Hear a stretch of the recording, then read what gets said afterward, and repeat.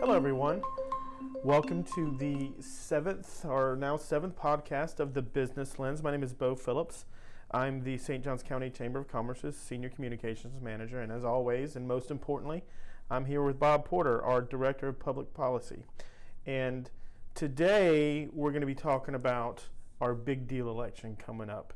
And it is a big deal, correct? Absolutely, Bo. This election, in many ways, is considerably bigger than the 2016 election because we're electing a member of the United States Senate, a United States House of Representatives member, the governor, the entire cabinet, including the Attorney General, the Chief Financial Officer, the Commissioner of Agriculture, our state representative, and we have one open seat on the St. Johns County Commission, the seat representing Ponte Vedra. So with that, today we're going to get local though. There are 11 kind of hyper-local races. Of those 11 hyper-local races, 5 to 7 of them we think will be hotly contested. And of those 5 to 7, 2 of them are in Ponte Vedra and Ponte Vedra focus. So today is going to be for you, Ponte Vedra, and we're going to talk specifically about those races. One of those races is for County Commission District 4, which was formerly Jay Morris's seat. That's right. When Commissioner Morris announced last year that he would not be running for re-election, we got a tremendous amount of interest from people living in the Ponte Vedra, Nocatee, Northeast County region to file and replace him. And as a matter of fact, we have a very hotly contested race shaping up in the primary, including 3 candidates who are virtually in a dead heat when it comes to fundraising and spending, campaign spending. That's right. And I just want to touch on that real quick. The 3 candidates you're talking about are Erica Alba, sorry. That's why he's on here, guys. He's the professional. Jeremiah Blocker and Dick Williams. Erica Alba has raised over $60,000. Jeremiah Blocker has raised over $90,000. And Dick Williams has raised over $120,000 for this specific race. And those figures are actually stunning if you think about it, because that means that for a single county commission seat, the candidates have raised over $250,000. That's breaking all kinds of records, and we're still 6 weeks out from the primary. And I'm just going to go real quick. I went onto the Vote SJC website, which is a great website for all of you listening out there. It has your polling places, but it also has candidate information. And this candidate information it's not fact-checked. It is produced by the candidates themselves. So I just wanted to touch on each of these candidates that are going to be running for this seat. Erica Alba has been here since 2003. She's been here about 12 years. She is a former criminal prosecutor. She currently works at Foley Lardner, a national corporate law firm here that has a branch here in the area. And she said she's been a registered Republican since she was 18. I'll go ahead and say from the start that really all of these candidates have a large body of community and social service work that they're publishing on these pages.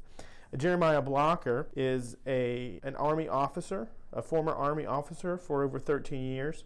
He continues his military service in the Air Force Reserves as a Judge Advocate General, and he is currently ranked as a Major. He's also got a graduate degree in business entrepreneurship from University of Florida. He served as a state prosecutor, and today he's a partner in a small law firm. I know that one of the candidates that we didn't mention because he wasn't at the top of that fundraising list, but one of the other candidates is named Nicholas Michael Dudinsky. I'm not sure I'm pronouncing that right. Dudinsky. He is one of the Republican candidates for County Commission District 4. It says here that he's a relatively new member of St. Johns County, new resident of St. Johns County. He is by trade an engineer and a marketer, and he self-describes as a man of the people. Michael Dudinsky has raised just over $6,000 for his candidacy. There is a candidate that is listed as active with no party affiliation named John C. Gorman, or John C. Jack Gorman. But there really isn't any information about him in there, and I even went online to look for a website, and I couldn't find one. And then finally, the leader in the clubhouse as far as contributions is concerned is Dick Williams. He has been in Ponte Vedra for the past 17 years, and he is a businessman who has run commercial radio stations throughout the United States. He retired from that in 2006 after running 5 stations here in Northeast Florida. It also says that he came back and helped guide the Ponte Vedra, the Cultural Center at Ponte Vedra Beach. Let me get that name correct. The Cultural Center at Ponte Vedra Beach through the Great Recession, and he also served on the St. Johns County Planning and Zoning Agency. So that's a list of your District 4 County Commission candidates. It's a pretty impressive list. Can we talk a little bit about how we vote for that? Do you have to live in Ponte Vedra to be able to vote for those specific candidates? No, this is an interesting situation that is, while not completely unique to Florida, it is practiced around the country, where the county commissioners are elected county-wide, but they must reside within the boundaries of District 4, which reach roughly from north of Ponte Vedra up to the JTB and across to Nocatee. So while this podcast is specific for you, Ponte Vedra, this is important for all of us to know because we're all going to be getting a vote in this one. Absolutely. Dissimilarly, candidate for School Board District 4 is a hyper-local race that is voted on only by people in that specific Ponte Vedra district, right? That's right. Running for School Board District 4, there are 3 candidates, and I'll just list them in alphabetical order here. Kelly Barrera, Denver Cook, and Abigail Lavrini. Kelly Barrera is the incumbent, and she has served on several, she's probably a familiar name to all of you out there listening. I know that she served on several boards, right, Bob? Yes, that's correct. Before being elected to the St. Johns County School Board, she had been elected to the St. Johns County and St. Augustine Airport Authority, where she served for several years. Her experience is in aeronautical engineering. She worked for over 25 years in business management training, aviation safety compliance. But more recently, she's completed master's degree coursework with education emphasis, and she is a Master Board Certified School Boards Association member. Denver Cook, who is a U.S. Air Force veteran with 7 years of service and background in military intelligence, has more recently worked for nearly 20 years in large-scale commercial construction and moved to St. Johns County in 2012. Abigail Lavrini is a PhD psychologist. She's got a doctorate in counseling and school psychology. She is a best-selling author on the American Psychological Association bestseller list. And the Lavrinis have been in the community since 2014. In 2015, Dr. Lavrini opened a new branch of her practice, Psych Ed Connections, in the Nocatee Town Center. So that is your complete list of candidates for the School Board District 4 seat. It's going to be an interesting race, huh, Bob?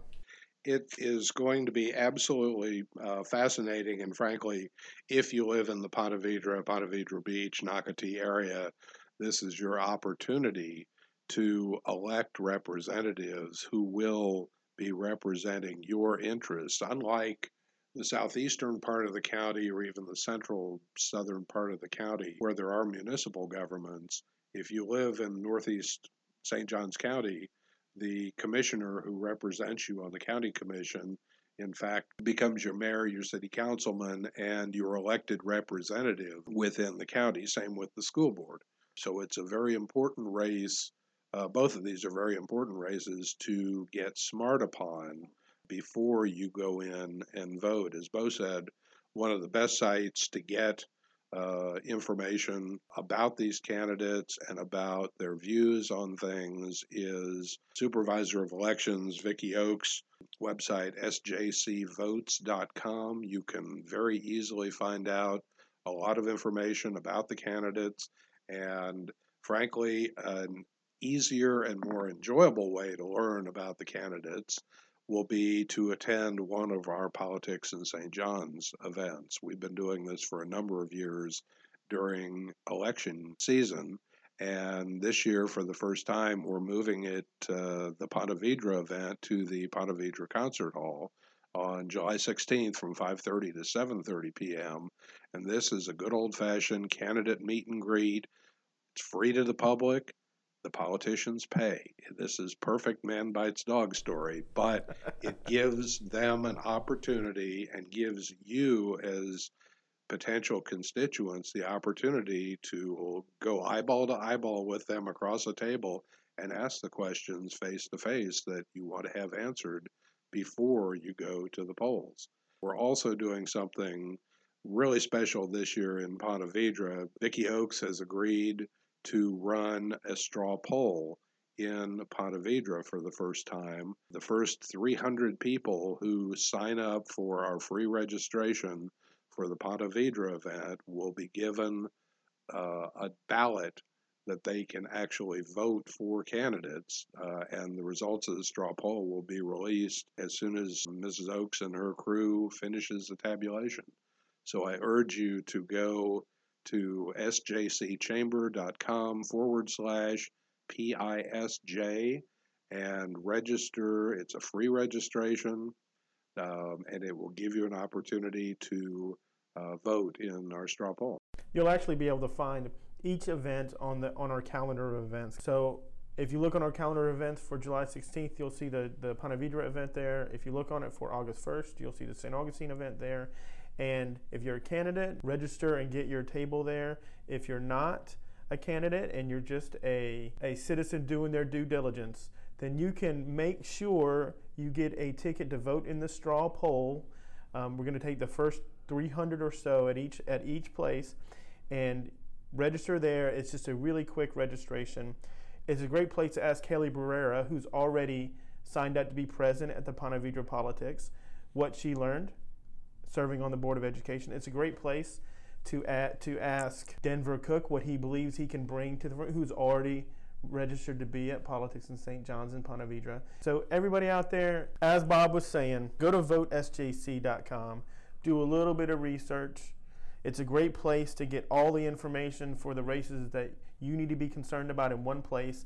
Then come out to Politics in St. John's and ask the important questions to the candidates that you might be voting for and pulling the lever, or not pulling the lever for. There you go. And not to be remiss, but we're going to cut this podcast a little short, but keep this date in mind as well, August 1st. We will be doing the same version of Politics in St. John's in St. Augustine at the Solomon Calhoun Center, where we've done it in past years. We've got tremendous candidate response. We are going to have a straw poll as well.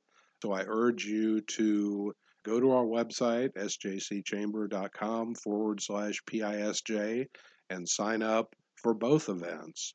They're both free. They're open to the public. And the more that you can learn about these candidates and talk to them face to face, the better informed you'll be come Election Day, the primary in August, and then the actual Election Day in November. Sounds smart, Bob. So if there are 5 to 7 hyperlocal races and 2 of them are in Ponte Vedra, that means 3 to 5 of them are in St. Augustine. We'll be talking about that in the next podcast. We'll likely touch on the big races for governors. Again, those are obviously important races and really feel up in the air right now.